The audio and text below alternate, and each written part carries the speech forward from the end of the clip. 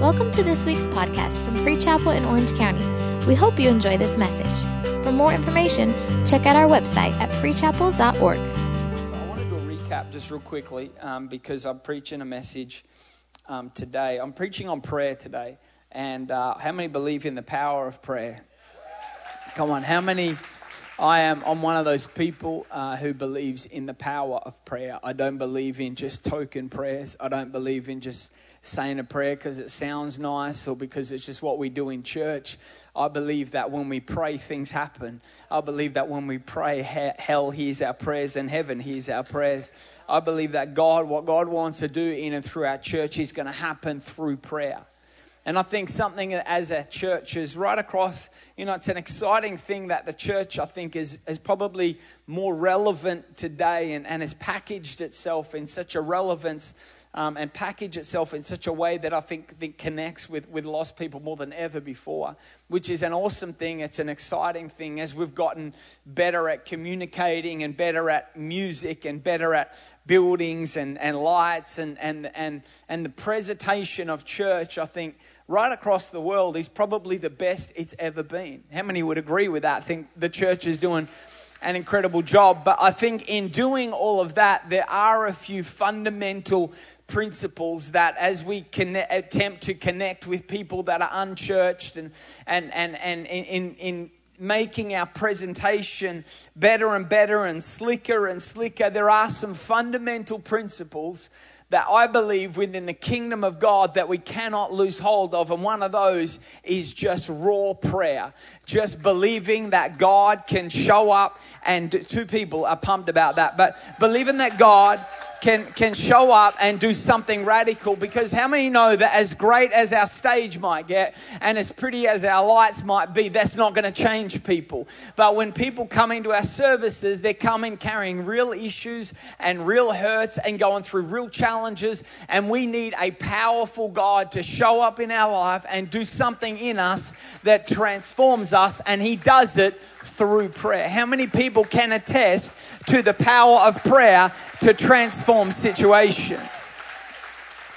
Some of you know a little bit about, my upbringing and that, but I grew up in a praying house. I grew up with a mum that doesn't know how to pray quietly. I grew up in a house that when it was mum's prayer time, it didn't mean it was going to be a quiet little meek little mild experience. It means that the whole block was going to shake, I grew up in an atmosphere and an environment where I was able to experience firsthand the power of prayer alive and well in a home. And I grew up seeing that. And one of the things that has really stirred my heart as I've been going through and just looking at this, there were some things that kept jumping out to me in Scripture. And as I shared, if you were here this morning, I touched on it. But I just want to recap a little bit that right throughout Scripture, if you look at all of the different instances, or majority of the time when people prayed in Scripture, it actually says that they took a particular physical posture whenever they prayed. We know different postures that perhaps people use today might be bowing your head, or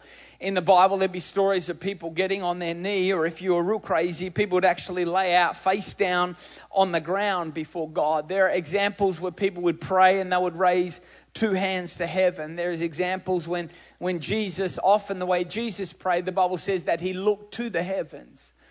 And what I want to do today is I want to talk a little bit, and I want you to hear me because I don't want you to think I'm saying something that I'm actually not. I'm not talking about us having to have a physical posture necessarily when we pray.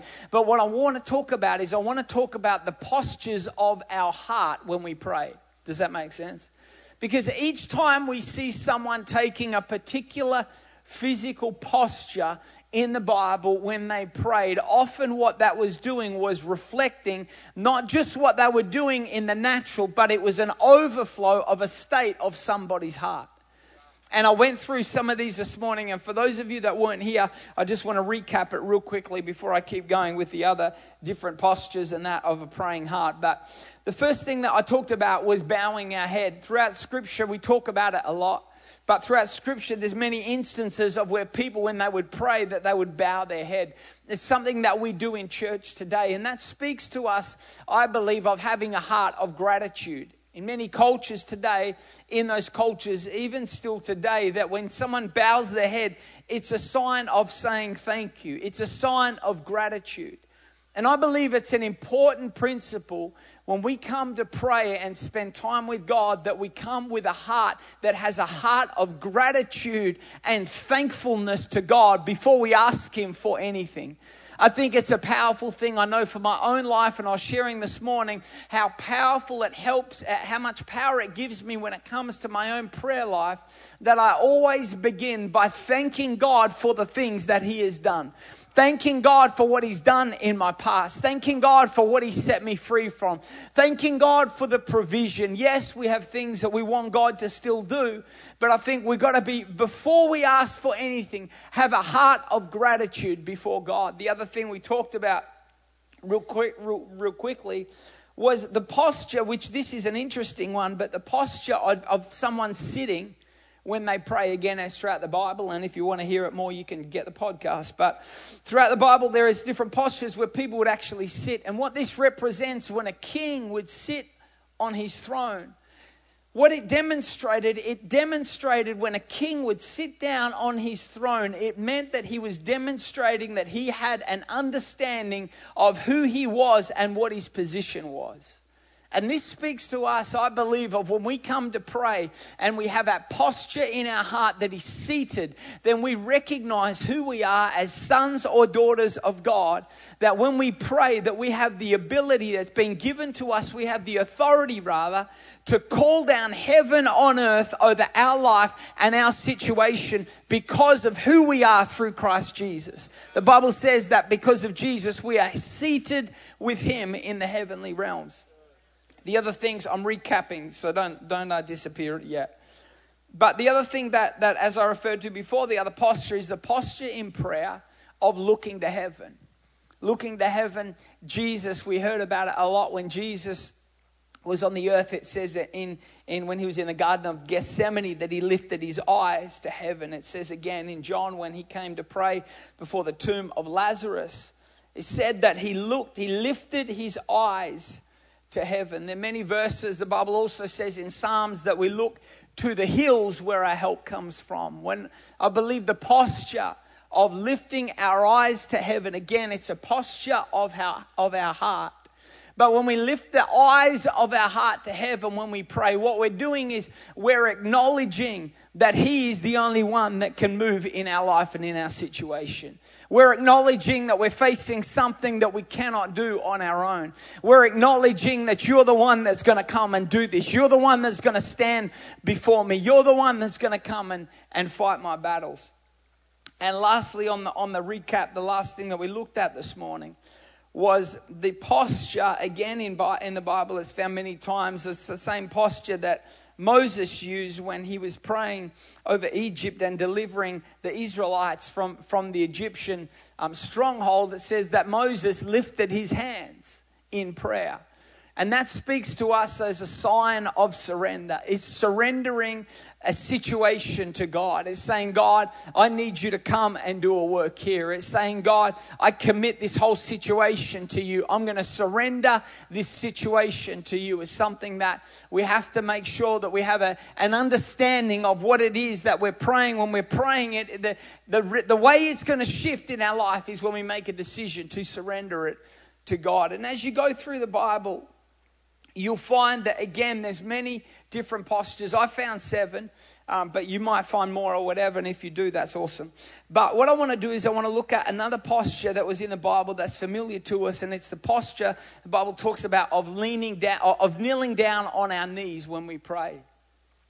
What I believe that this talks to us, we know there's a familiar verse in Philippians 2, verse 9. It says, therefore, God also has highly exalted Him and given Him the name which is above every name, that at the name of Jesus, every knee should bow, and those in earth and of those in heaven and of those on the earth and those under the earth. When we take the posture in our heart, again, it's a heart posture. It may be a physical thing that you do, but more importantly, it's a state of our heart that has knees bowed before God. And what this does is it's acknowledging God's lordship in our lives.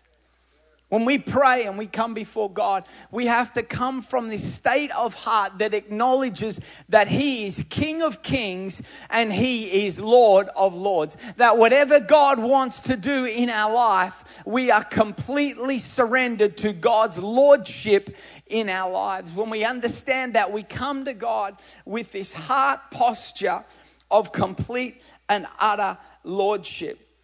In Luke 22, verse 41, it's an interesting prayer that Jesus prayed, and it says, and he was withdrawn from them about a stone's throw. Again, this is another time in the Garden of Gethsemane. And it says that he knelt down and prayed, saying, Father, if it is your will, take this cup away from me. Nevertheless, not my will, but yours be done. This is an incredible example of even Jesus himself acknowledging God's lordship. Understand that in this prayer, what is happening is Jesus is battling. He's actually battling his own flesh in this moment. What's happening is Jesus is actually saying, God, I don't want to do this. That's what he means when he said, let this cup pass from me. If there's another way we can do this, this is moments before Jesus goes to the cross. This is a battle between his spirit and his flesh. Have you ever been in those battles where there's a battle of spirit and flesh? You know what you need to do, but then you're battling what you want to do. You know what your spirit wants, but then you're battling what your flesh wants to do. That's one of those moments where it requires a heart that is knelt before God saying, you know what, God? Not my will, but your will be done. God, I don't own my life. It may be that I want to do some things, but as Paul said, I die to myself daily. So I don't own my life. Whatever you want to do in this situation, you're the King of Kings. You're the Lord of Lords. And that's the state of my heart as I come to you and pray. I say, Lord, do whatever it is that you want to do. We see this at work in Jesus as he prays this incredible prayer. It's a powerful thing when we release God's lordship over a situation. The same thing happened, another example, in Daniel 6 verse 10 that says, now when Daniel knew that the writing was signed, he went home, and in his upper room with his windows open toward heaven, it says he knelt down on his knees 3 times that day and prayed and gave thanks before his God, as well was his custom since early days. If you know the story of Daniel, this is moments after the king has set the decree that says if anyone prays, they're going to be put in the lion's den. And look at this situation. Look at what Daniel is facing here in this situation. What a circumstance to declare God's lordship. He could have fussed. The thing that I love about Daniel and the whole story of Daniel is not once. Daniel was hard done by. Daniel was getting ripped off by the king at the time. Daniel was being it was a setup. That's what it was. Daniel had done nothing wrong. Not once do you hear Daniel pleading his case.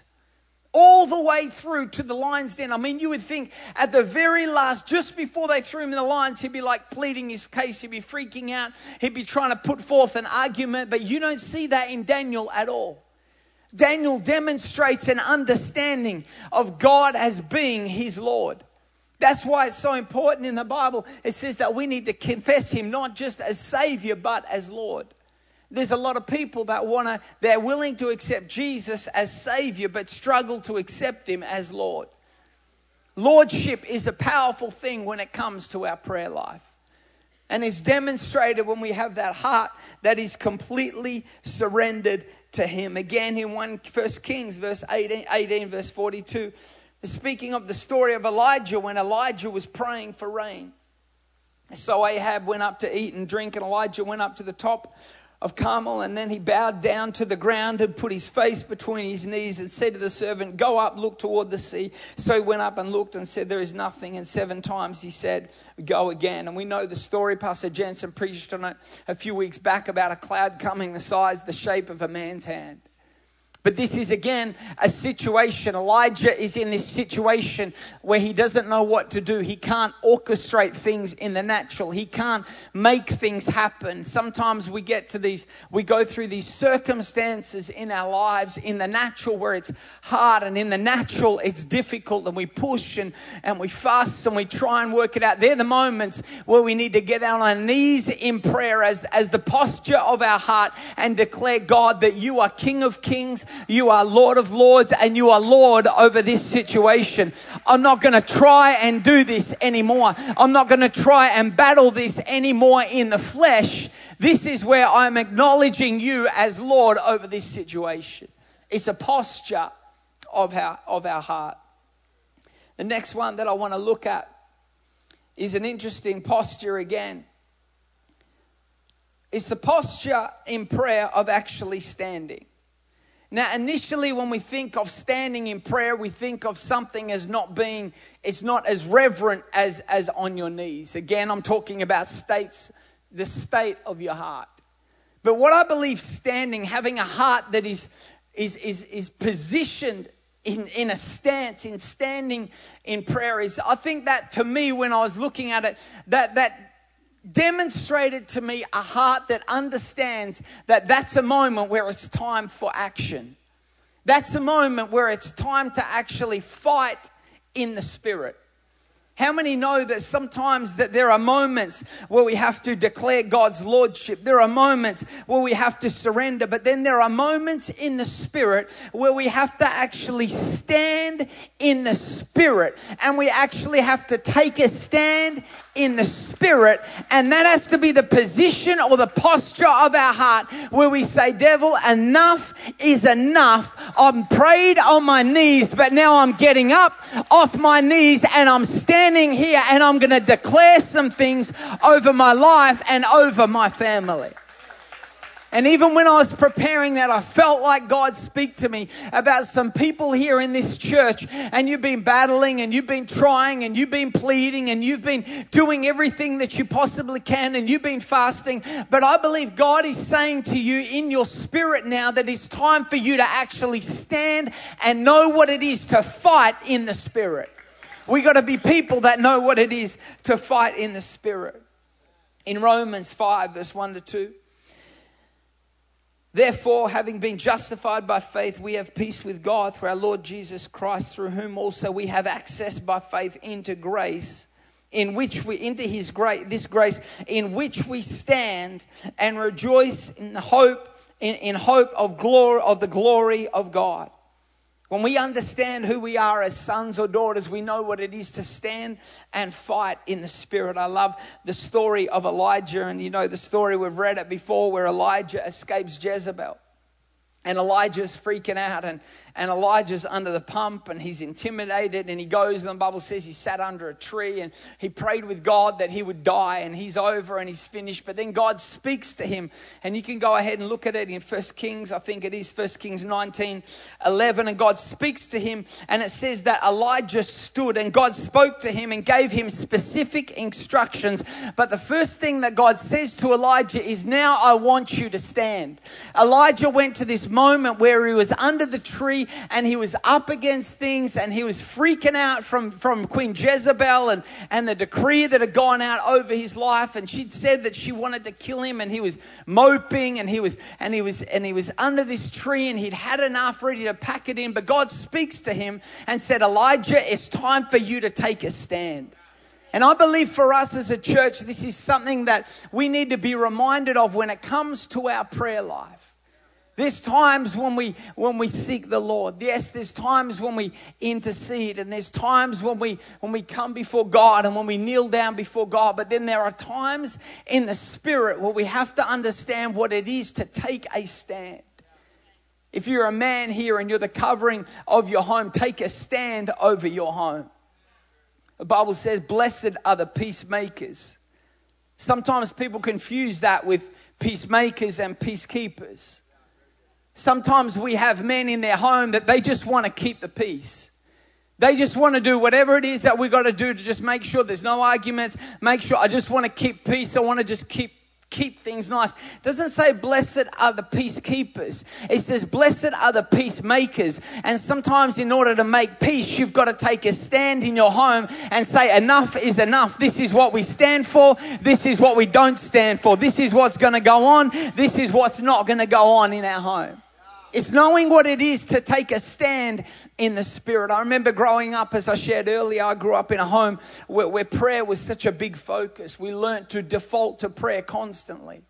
But I grew up looking and watching my dad, who was always someone that made a decision whenever it needed to be made to stand in the Spirit and say, this is what we're going to do right now.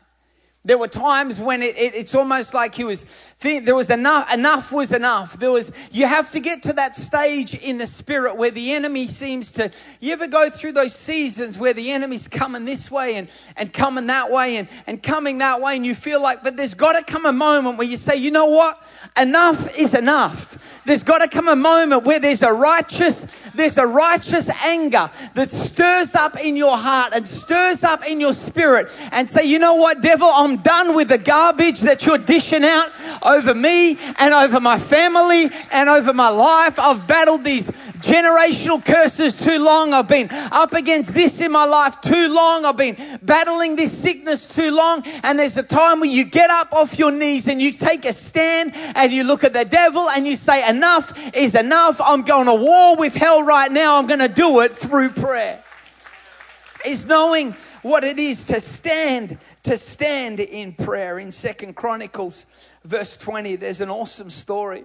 And I saw it just earlier today, but it's an awesome story of where King Jehoshaphat, it says that he's coming up against the armies and he's under the pump and God actually spoke with him and God gave him some instructions. I want to just turn there real quickly. I hadn't had it there in my notes. I just wrote it down real quickly, but it's an awesome story in 2 Chronicles verse 20. And it talks about God giving them. It says that what happens is in the story, it says, so Judah gathered together to ask for help from the Lord. They were coming under attack. And in verse 4, it says, so they asked for help from the Lord, and from all the cities of Judah, they came to seek the Lord.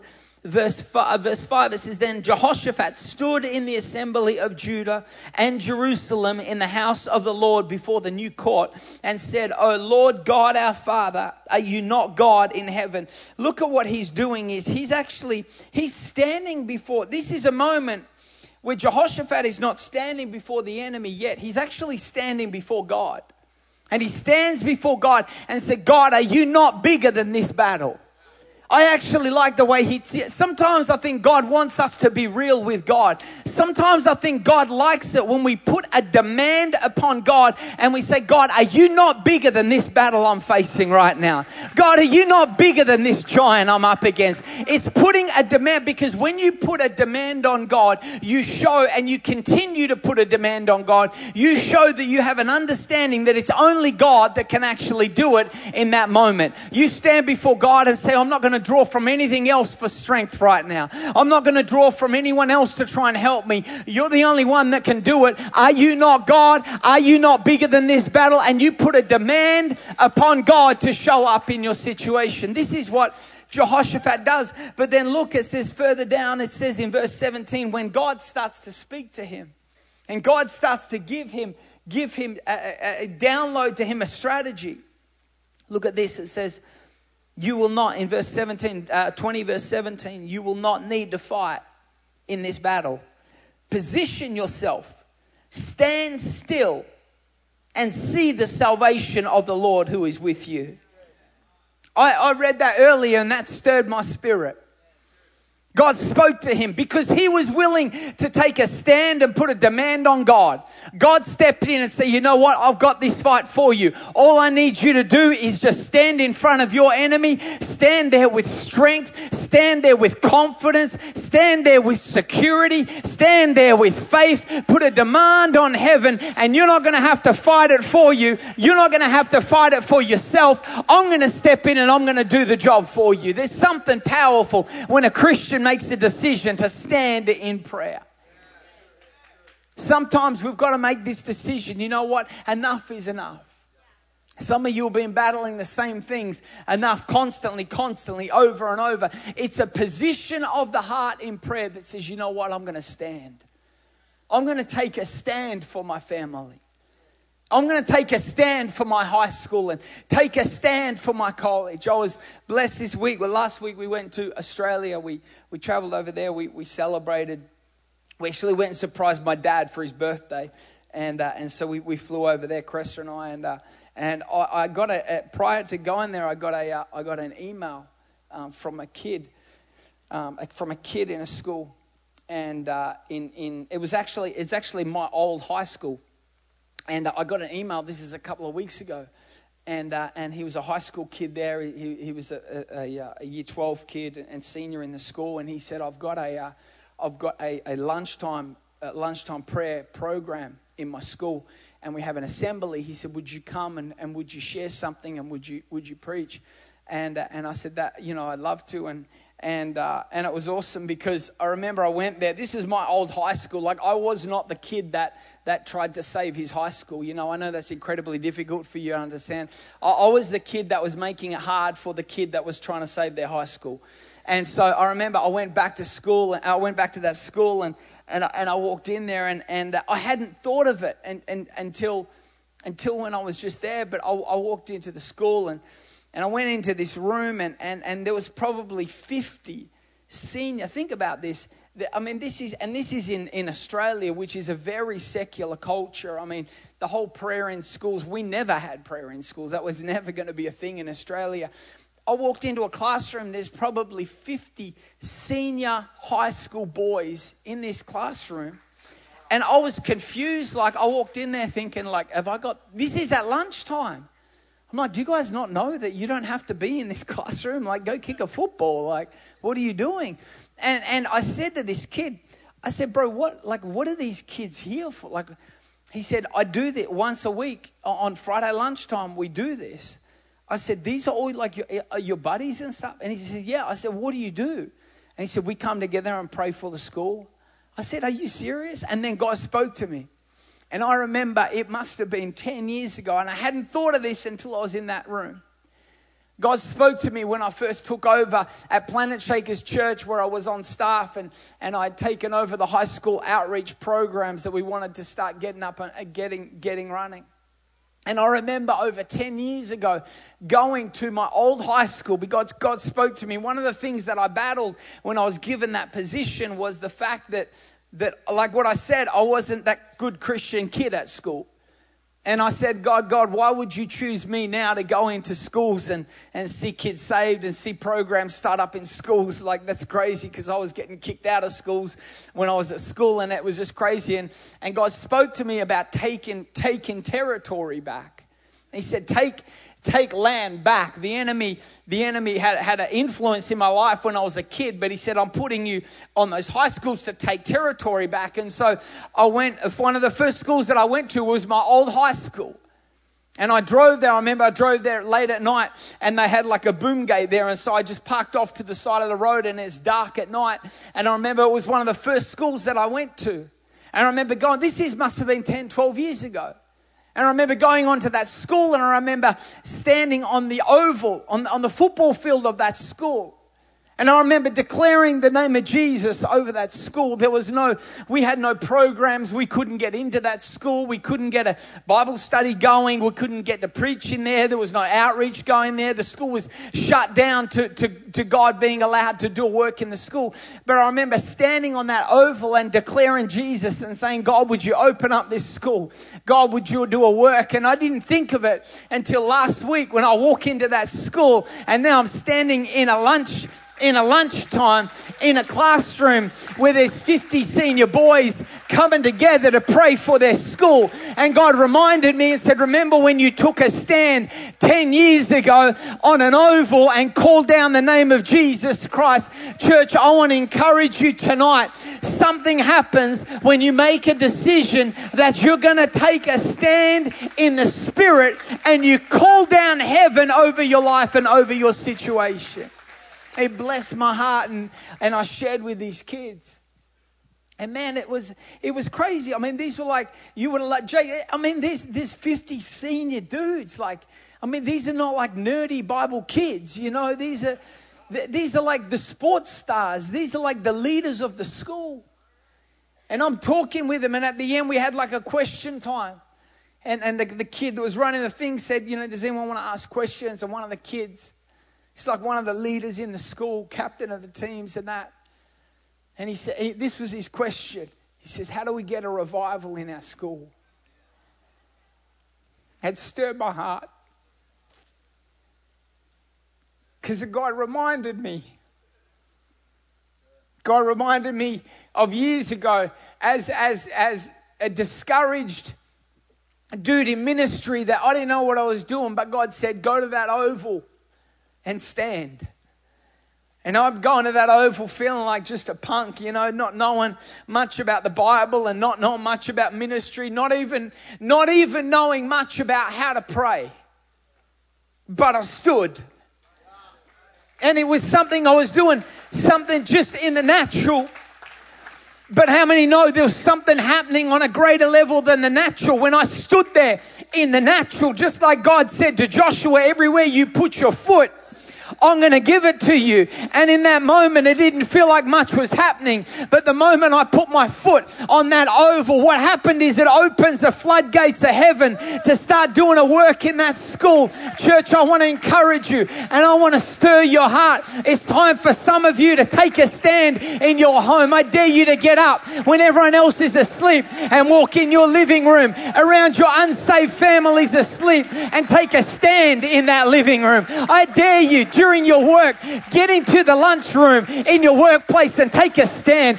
Go out to some of these shopping malls and go out to the Spectrum and get into the middle of Fashion Island while you're walking around shopping. Say, you know what? I'm taking Fashion Island for Jesus Christ. I'm taking Orange County for Jesus Christ. What do we need to see Orange County turned around, church? We just need some people that know what it is to just take a stand.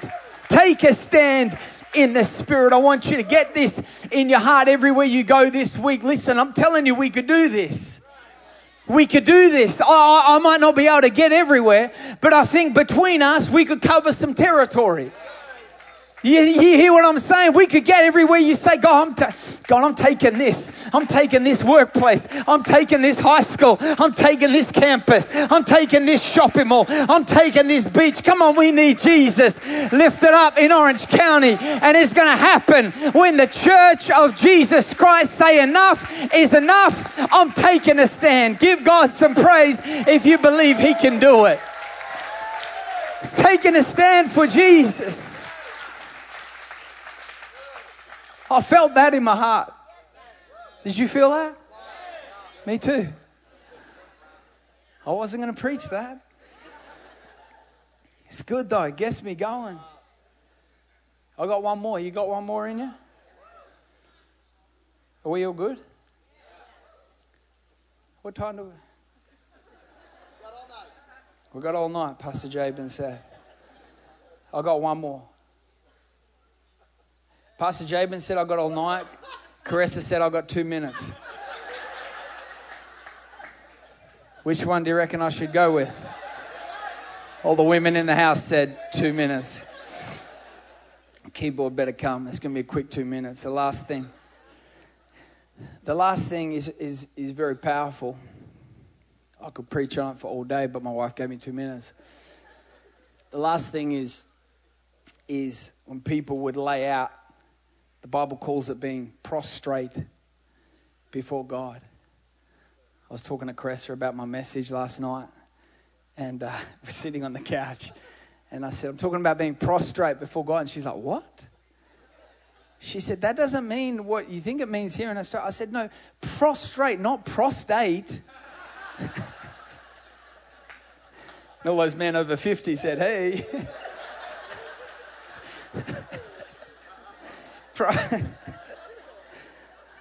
God, come back. It was powerful in here like 2 minutes ago. Everyone was... What it means is it's a state. It talks about it in the Bible. It's a state, represents a state of the heart. What it is they would lay out flat on the ground with their face to the ground before God in prayer. And what I believe that represents to us, it's a state of complete brokenness and repentance before God. In my life, some of the most powerful prayers I've ever prayed have been just quite simply prayers of just complete repentance. And we can pray, like what we just did about going for God and advancing the kingdom and changing the world and believing for breakthrough. But I want to tell you, church, to be honest, as I thought about this more and more, I thought some of my most powerful moments with God, in the presence of God, came when they were just prayers of simple repentance. Saying, God, I messed up. God, forgive me of attitudes. Forgive me of actions. God, get rid of my pride, God. And not in a religious way, but allowing the Holy Spirit to come and bring a conviction in my heart of complete brokenness. David knew what it was like to pray a prayer of repentance. And I think as the church, and with all of the great successes we have as people, and with the territory we take and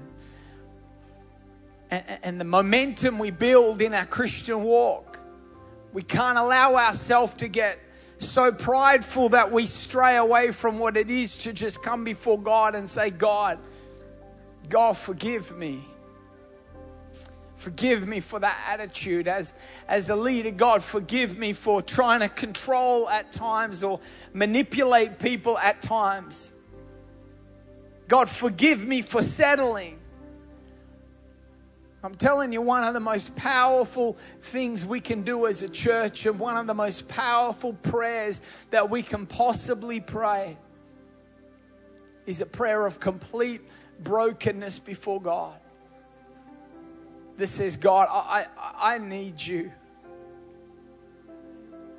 God, I got nothing without you.